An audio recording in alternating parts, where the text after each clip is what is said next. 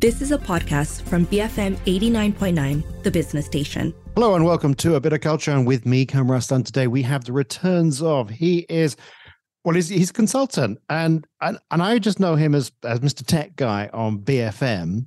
Well, I know him as many other things, actually. Matt Armitage.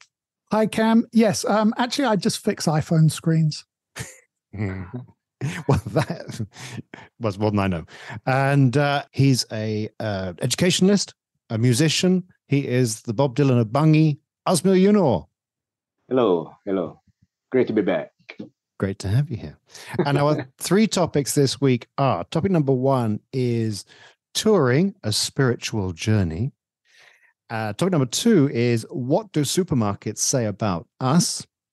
And finally, topic number three is, can you learn to appreciate classical music or indeed any other kind of alien form of music without knowing history and context and just everything? So, topic number one, touring. And when we say touring, we mean being on the road as a musician. Azmyl, a spiritual journey. Yeah, it is, man. This is still in my head because I just did 2 tours back to back. Was in the US. Then I came back. I went on tour with Indonesian singer-songwriter Rul Dawis. We played 8 cities around the peninsula in 10 days. I also kind of helped plot the tour route, so kind of like a de facto tour manager. But in terms of there's this quote from the film Fight Club, which it just crossed my mind, where I think one of the characters, I think it was a narrator, or was it the Tyler Durden? He said something along the lines like, "If you wake up in another city, do you wake up as another person?" You know, and that's the sort of I think that's one of the things I enjoy about touring is that you kind of dislodge from your usual routine. I think sense of, I wouldn't say comfort, but also I think just being dislocated, I find that very fascinating as touring. Just to give a bit of context, though, when you said you went to the States, are we talking, how many dates did you do? And were you on your own doing it, or is it with other people? I went with my band, Azmyl and Truly Asia. In May, we were invited to this blues, not blues, but it was a music festival called Beale Street Music Festival. I've heard of historic that. Beale Street, yeah, in Memphis. So it was fascinating. It was a pilgrimage. I told everybody that, of course, I got to visit Sun Studio and Graceland, Stax, and we played 2 dates there. The festival, so our schedule was very tight, and it was a bit last minute, so I couldn't plan a proper extensive tour. So we only played 4 shows, but it was 3 cities, so that was as extensive as we could get. But this was obviously then without your family, but with your band. Yeah, just the band. Yeah. And so you said it was a spiritual journey. Are you a different person now, Azmyl? Every tour, I think you come back different, man. It's. I mean, you see, like the center of the universe of so-called live music. People always say, "Oh, it's cities, right?" Like a lot of musicians in Malaysia don't really tour because it doesn't make economic sense. I think a lot of indie or underground musicians do, but I think part of it's a campaign essentially when you think about it. In brass tacks about touring, essentially you're playing smaller towns, and because you have audiences that probably are in waiting, or people who just discovered you because you played there. And I think it's a very important thing. I think it's often forgotten by when we talk about like the arts in Malaysia. It tends to be very Klang Valley centric, without considering the smaller towns. Yeah, but how did you go down in Memphis, Tennessee? How did I go down, or how did it go down? How did it go down? How did it go? One was great, man. The organizers got in touch with us, a bunch of Malaysians. If you're tuning in, this goes to Camila, Chi, Lucas, and gang. It's they brought compounds and flags. The first day we played, for us of dinner. Then and the Angels, we told them we were touring, and there was a donor who sponsored our van, which we had paid for. So so yeah, so Malaysians out there, connect with our sojourners out there. So so can I ask you, Matt, have you ever been on tour? I don't think I haven't. I mean, I don't know No, what I that haven't. I means. mean, I've been on the other side, the event organizing side, but obviously that tends to be fixed in one place. So no, not on a tour, but certainly in terms of providing the backline and the promotion and all of the other aspects of kind of one-off gigs as part of other artists' tours. But did it feel very spiritual? Did you feel like you're part of somebody else's spiritual journey, or yeah? Doesn't sound very spiritual to me, by the way. Not particularly. But then a lot of what I was doing was much more the kind of large-scale commercial end. So you're just part of a money-making machine that's moving from one place to another, and everything's kind of governed by contracts, and you're dealing with the management rather than the artists. So the artists are free to go on their spiritual journey because there are all of these other people in the background doing all of the non kind of spiritual stuff. But I was interested, Azmyl, in terms of how have audiences evolved over the years? Because we often look at, how artist performances have evolved, but you're looking from the other perspective. How has the kind of audience reaction evolved over, the course of your career? It's changed. I think, touring is not something that was normal 10 years ago. I used to do it a lot alone.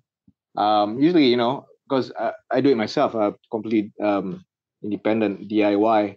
So I think what's changed is that the most important thing is places to play. I think that's the most, because without a place, there's no audience, right? So I think it's changed the last decade plus. There's smaller, like in this recent tour with Rural Daways, where we play mostly cafes, smaller venues. And these are places that, they generally don't have a budget, but you got to have merch on the road. And that's the main thing, because now the instinct is not to have any merch. But of course, audiences have changed because you get, at least now that there's more awareness of like, oh, there's a band coming to town. Now let's check them out. Probably in the past, like, what are you doing here? Why do you come to this town? It's strange that you're playing here. But I think this is the largest circuit or network that I think needs to grow. I mean, it's growing now. There's a lot of bands that tour, especially indie bands. But I think I've always toured mostly solo because it's just more cost effective and easier to move around. So audiences have changed. I think like there's some big indie bands playing in Sabah and Sarawak from KL. There's a great band called No Good, and they sing in Kelantanese dialect. They play in Sarawak, and I saw a video and people in Sarawak are singing along in Kelantanese dialect. I mean, you want to talk about uniting the country. I mean, like, this is the way. It's not this top down thing. We write an official song that's government funded, always from the root. But Azmyl, then describe to me then the spiritual journey aspect. I think it's just a sense of displacement. You're meeting new people. There's a lot to absorb, and you're seldom in a place long enough.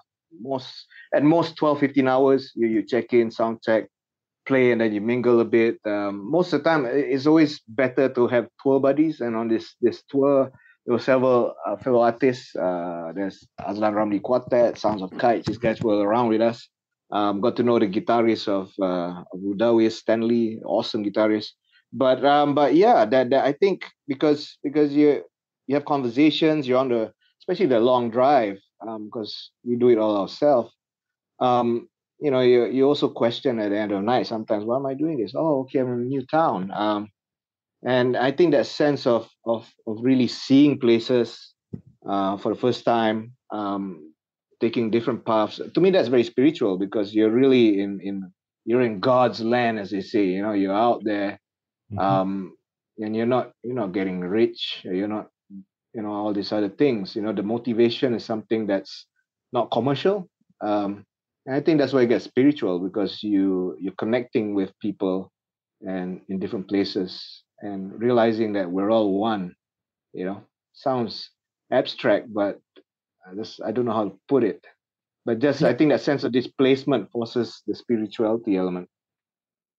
Yeah, you really sound like you loved the experience. Because normally, when we hear from musicians, it's like, oh, it's such a chore, day after day. I don't know where I am. I guess it's a chore if like your job. I guess for us, of course, we love doing this, and I organize the tours, so I get to, so it's all self-organized. But Oh, again, if I think if you're part of a bigger machinery, like maybe the shows that Matt helps does, these big bands, and it's obligation, right? They got to play, but day and night. You got to maintain the same energy. I mean, especially commercial artists, because there's a certain sense of spectacle, and that can be, I can imagine that can be very tiring and very draining for any artist yeah. who has to maintain that. Okay, well, we have to take this show on the road. We've got to move on. But I hope you had fun throwing televisions out of hotel windows and driving That's a motorbikes myth, on. Man. That's a myth. Did you drive motorbikes on the floors? No, nothing like that. I just pull my luggage, man. Nowadays, even if you want to throw a TV, it's not fun. It's all flat screen, man. It's not the same. Yeah. Okay. Well, we'll ask you later if you've got any more dates that we can see you at. And but Matt Armitage, topic number 2, supermarkets. What do they say about us?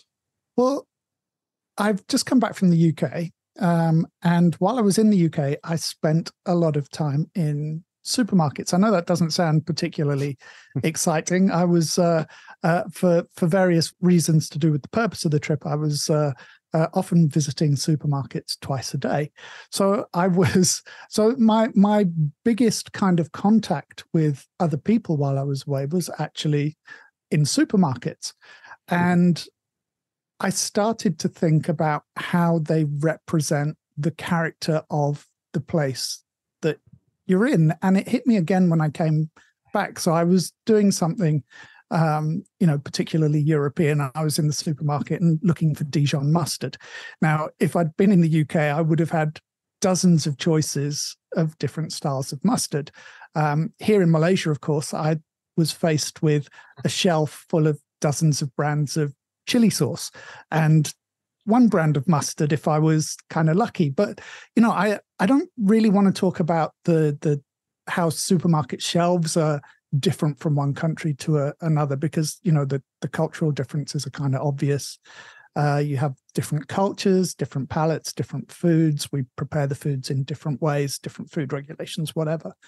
But I was more interested in this idea of what we do in them, the way we shop, the way we behave in them, and what they tell us about the state of a nation, and whether they represent this kind of microcosm of society, and if they're this reflection of kind of like taking a national temperature check. Wow. Yeah. Because just to put in a bit of context, in the UK there are many towns where the Tesco supermarket is the largest employer. I mean, that's the town that I spent my time. I mean, my hometown is one of those towns. The Tesco is the biggest thing there. But I mean, I was visiting a lot of different supermarkets around the region. But what I saw was that a lot of the behaviors in those supermarkets was kind of similar. And it wasn't a case of, this is the high level supermarket, this is the budget supermarket. What I was seeing was kind of a reflection of sort of national attitudes that you see in social media or on the street. The British have this reputation for being polite and orderly, but walking around the supermarket, everyone's just impatient. Everyone's pushing you out of the way. Yeah. And you compare it to supermarkets in Malaysia, which tend to be, the aisles tend to be a lot narrower. The supermarkets tend to be a lot more crowded, but everyone's kind of polite. Everyone's kind of good-natured. Everyone's making space for each other. But I just found myself being barreled at by people with trolleys, people sort of tutting, and just this kind of level of I know exactly what you're saying, Matt. And if you're in the UK and you are an old person, heaven help you. Oh, really? Really bad, eh? Oh yeah, the impatience is really shocking. I mean, really, you brought up supermarket, because when we first landed in Memphis, one of the first stops we went was the supermarket. Right. And it was because Memphis is kind of the South, right? So it was very colorful. I was just walking past the aisles, and there were different people in different aisles, right? People would be more chill there. It wasn't not like how you describe in the UK, but it was like a sample of the different conversations. Everybody was very loud on the phone. That's an American thing. So there was a lady on the phone, black lady, and I think she's angry at her husband. So she was very animated. It's like, what the hell is saying that, mom? Then the next row, there was a elderly couple having a conversation in the Southern dialect. So for me, each aisle was watching like a trailer of my favorite Southern show. And I've always had this fascination with the Southern accent. So for me, I think that's a good point. I think the first stop you should always do, I think, if you come to a new place, it's always a supermarket, because it gives you a sample of the behavior. That's interesting. I thought that way, I think. But was it also a bit strange, Azmyl, in a way that you go to the United States and you could understand every conversation you were overhearing? Yeah. Because in Malaysia, I mean, there are going to be languages you don't understand. That's true. It's like, that's why I said it's like watching a trailer or TV, because you understand every word, because we consume mostly American pop culture anyway, right? So it was very trivial to me working in that supermarket.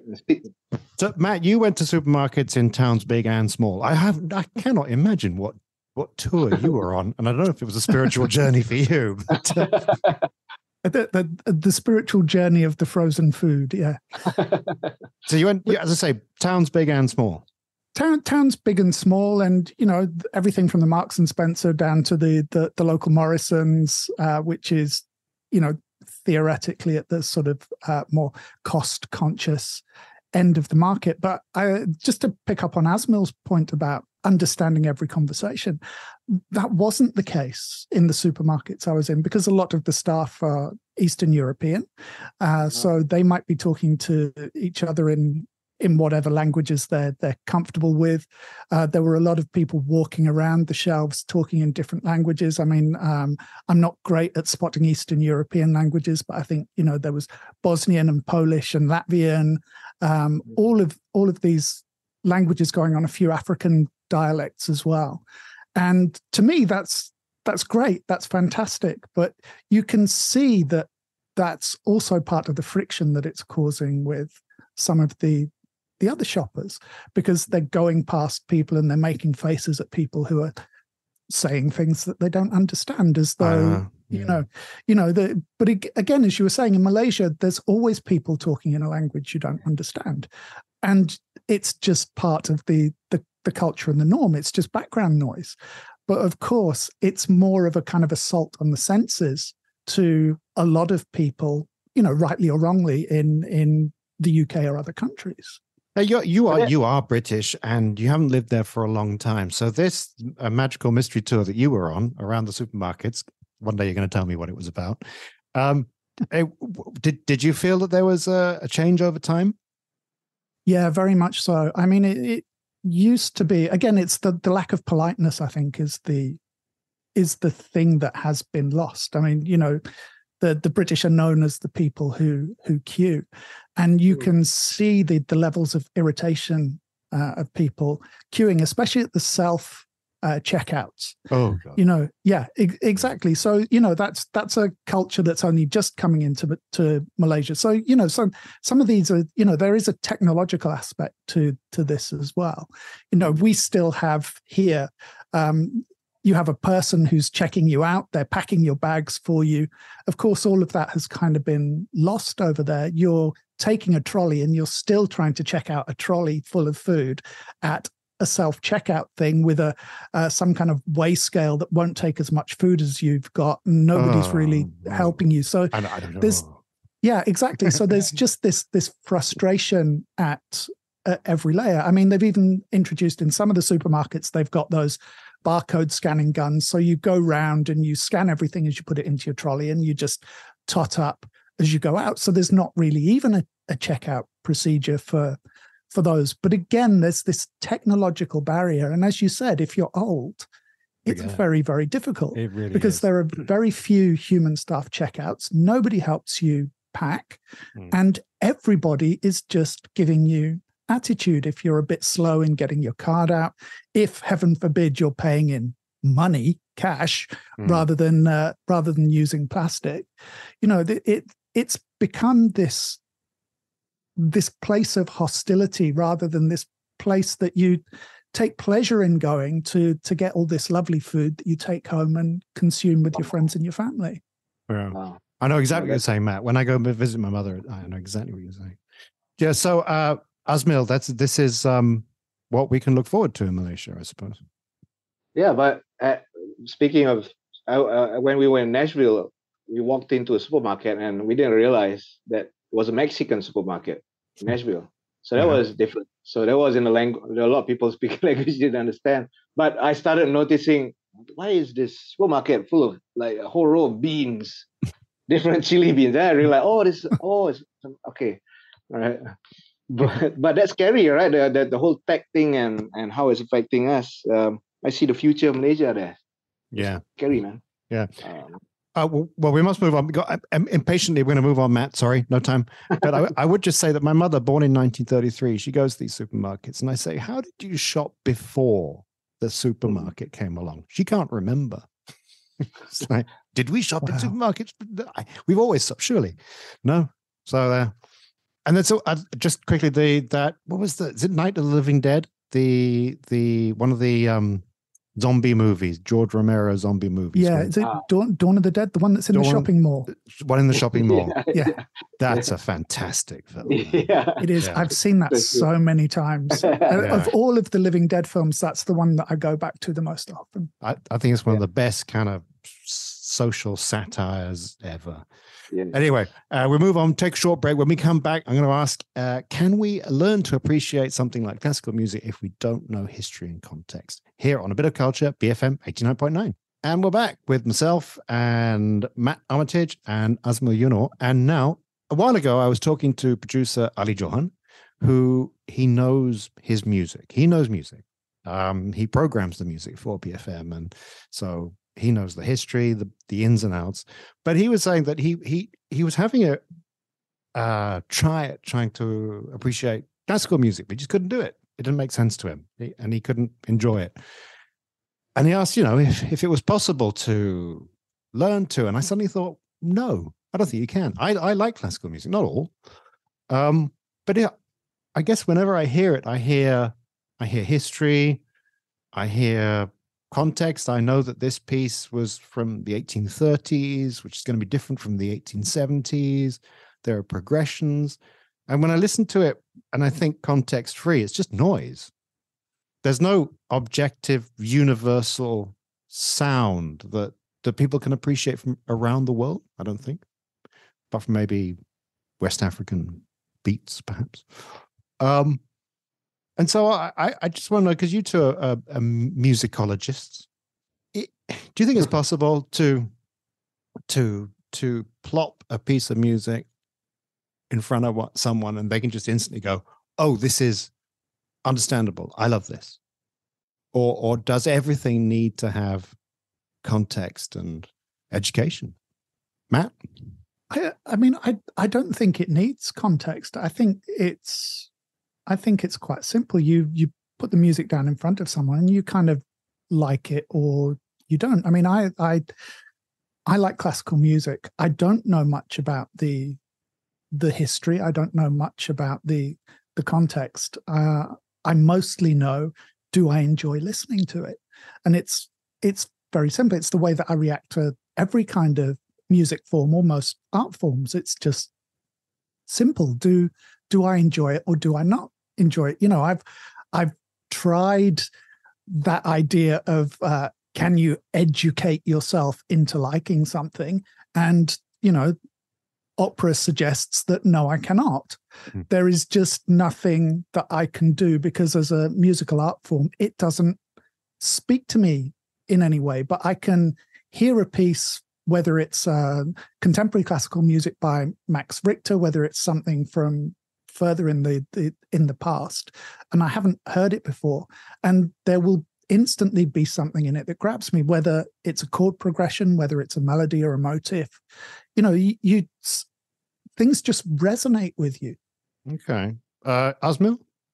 Yeah, I mean, I agree with Matt. I mean, I think context, is only important if you want to find out kind of environment, how the song was composed, etc., or the roots and stuff. But as a piece of music, I think it's more interesting if you don't know anything and you just listen to it.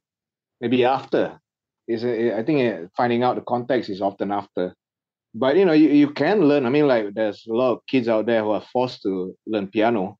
I learned for a while till grade 3, and I had a real dislike of classical music because of that. Now I'm trying to appreciate it back because I think there's a lot of PTSD, especially kids with tiger parents who are forced to play piano. I have friends who studied all the way grade 12 and they quit music after that. So I mean, I think appreciating music is better if it's not forced onto you. And I think the aspect of context is only important if you're trying to understand the layers of how the music is made. If you're studying music, I think the context is very important. But if you're a casual listener, I think, as it is, maybe be surprised. Sometimes you listen like, oh, well, yeah, okay. I'm not so sure. I mean, like a symphony is say like could be like 45 minutes long, and it's split into 4 parts, but it's just meandering sounds.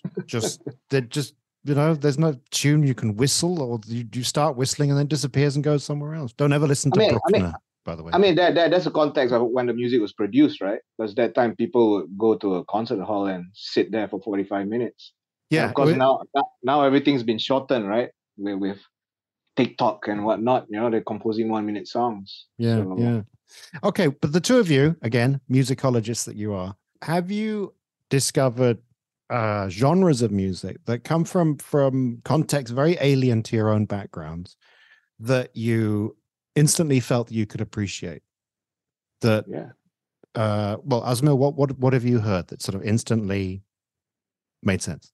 I mean, what do you mean by from a alien different place? Well, I mean, like 20 odd years ago, there was this whole world music phenomena where suddenly everyone's listening to Yusundor or and stuff, and everyone was saying, "Oh, I really get this, and I love it." And then I kind of think, well, do you really know what it's about?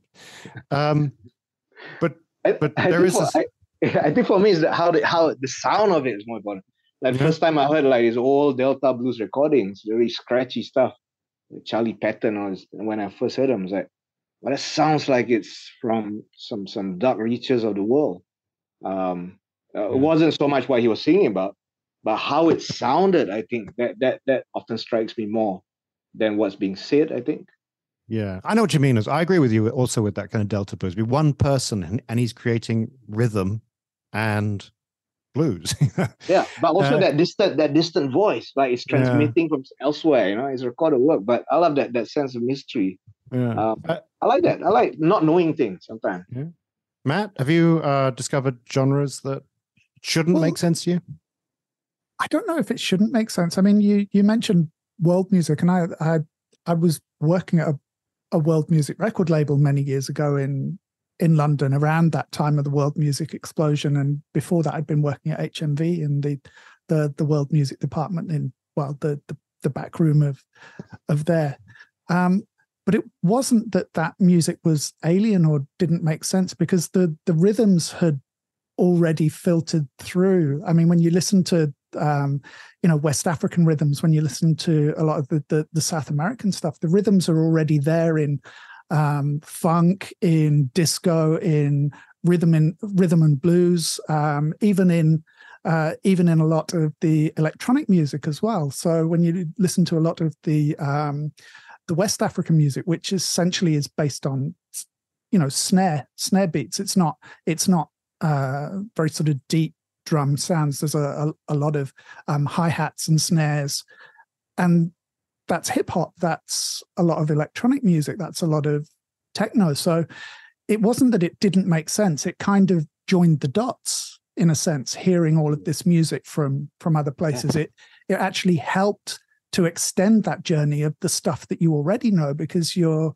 seeing the roots that it comes from. As Azmyl was saying with blues as well, you're listening to those patterns that's coming through in the work of hits by Gary Moore or whoever it was during that kind of 80s, 90s period. So it's actually completing that map for you rather than beaming in from outer space, as it were. So rhythm for you, Matt, would be a universal. No, I mean not just the rhythm, but the instrumentation and the arrangements as well. I mean, I find it much more difficult to get into, for example, some of the Chinese classical music because the scales I don't understand as well. See, I thought that, and then I got taken to Chinese opera once, and I was like, "Oh my god, this stuff is so funky." It was really good. But exactly, you were in that space, and it spoke to you. I guess, yeah. But so I often think of the Voyager. So Voyager was the space probe that was sent off to Jupiter, and it's gone beyond.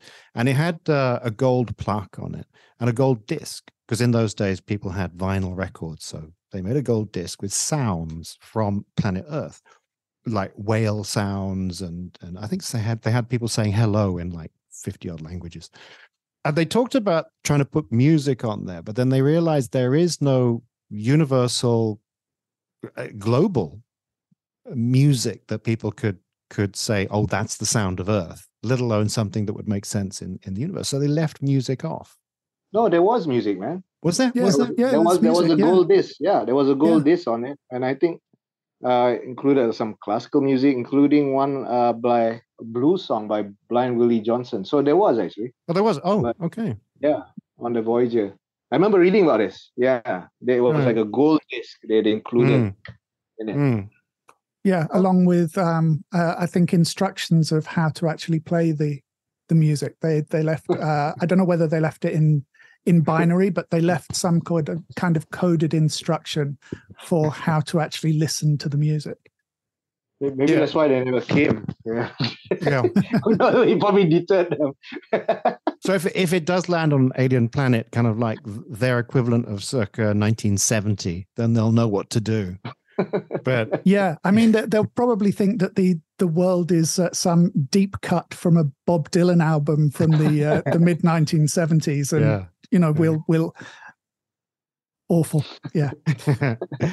Anyway, okay, so you people are more optimistic then that people can appreciate sounds without necessarily knowing the context, and if it pops out, it pops out. Yeah. I think so. I mean, it's like you wouldn't say the same thing about literature. You wouldn't say that you need to know the background of Charles Dickens to read Oliver Twist.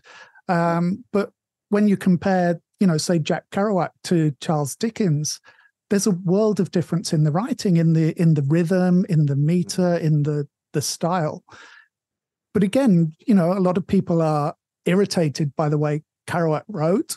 I'm irritated by the way that Dickens wrote with, paragraphs that go on for an eternity. Stop it now. Stop talking. Yeah, exactly. I love Dickens. He's the best.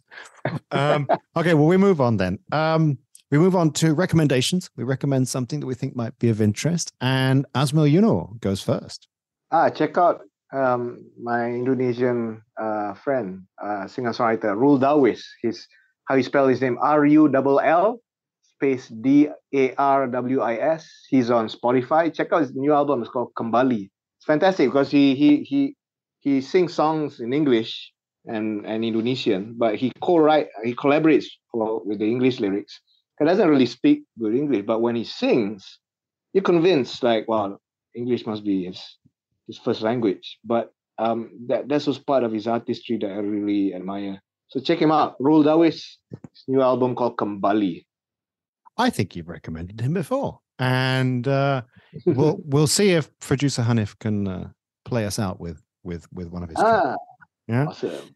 And Matt, what's your recommendation?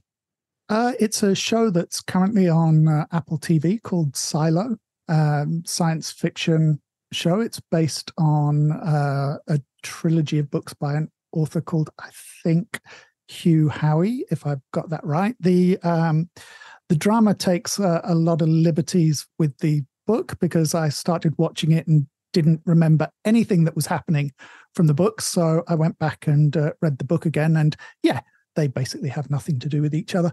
But it's an example of very taut storytelling. It's very claustrophobic. It takes place inside a community that's been sealed inside an underground silo, 10,000 people for hundreds of years. They have very decaying 20th century technology. And again, it's a bit like a supermarket. It's like this microcosm of the best and worst of society. And it's fronted by, I think, Rebecca Ferguson, Swedish actress, who is just, she's just absolutely spellbinding in the role. It has a big name cast, and it's one of those shows where they kill off a lot of the big names in the first episode. Sorry if I'm giving too much away, but it's one of those things where it's not the show that you think it is from the first episode, and that's to its strength and its credit. Yeah, a lot of people have been really raving about it. It sounds very grim. It's not grim. It's not like Handmaid's Tale type grim. It's not light. There's not a lot of humor in there, but I wouldn't say it was as dark as something like Succession, for example, which, although it is supposedly a comedy, is about as bleak as TV gets. So it's certainly not on that kind of scale. Well, that's Silo on Apple TV, you say? Apple TV, yeah.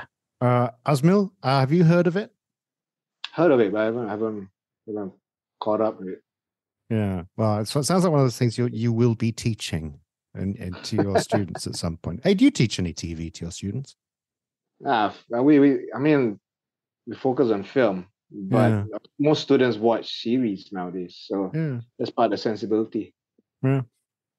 Okay, that's Silo, and I've been hearing a lot of good things. So my recommendation is, should I recommend what I think might be a piece of classical music that I think is universal, that everybody will get? You can try. I gotta try. Bach Cello Suite No. 1. It's, if you hear it, you'll recognize it from like TV shows and movies. It's short. It's about 2.5 minutes, and it's one person and a cello, and it's amazing.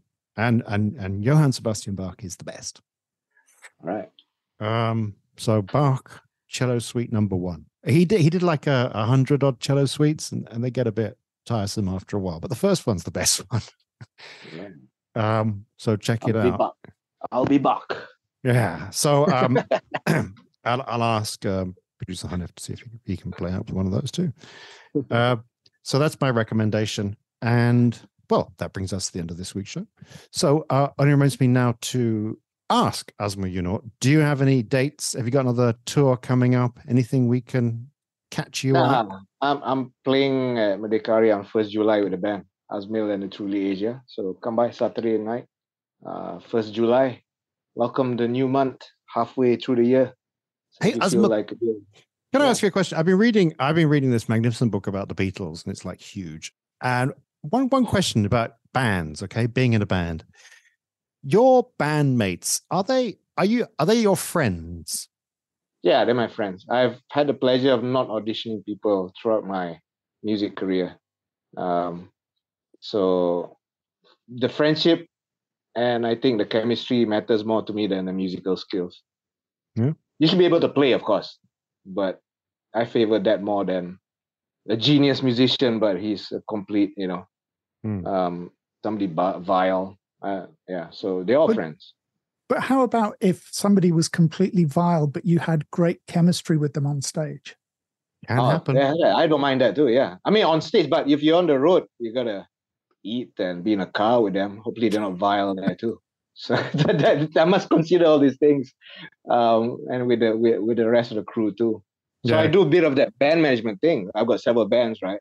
See the chemistry, who works or not, So, but like Beatles was a unit, so it's a bit different than they grew up together and stuff. I made friends. I met friends along the way. These aren't like my childhood friends, But your spiritual journey that you were describing, I mean, the friendships that you have, that must be crucially important. Oh yeah, and you become better friends at the end of the tour. Sometimes I think most of the times I've never seen anybody have a fallout so far. Fingers crossed. Yeah. That's a good testing place, by the way. And you even had to share bids, man. So it's not all roses.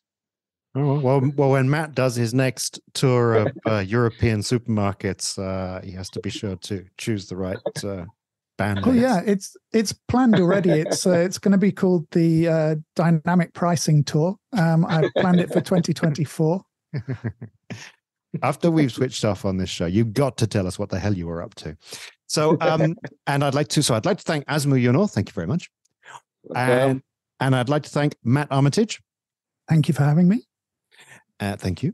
And myself, Kam Raslan. And please join us next week for another exciting episode of A Bit of Culture here on BFM 89.9.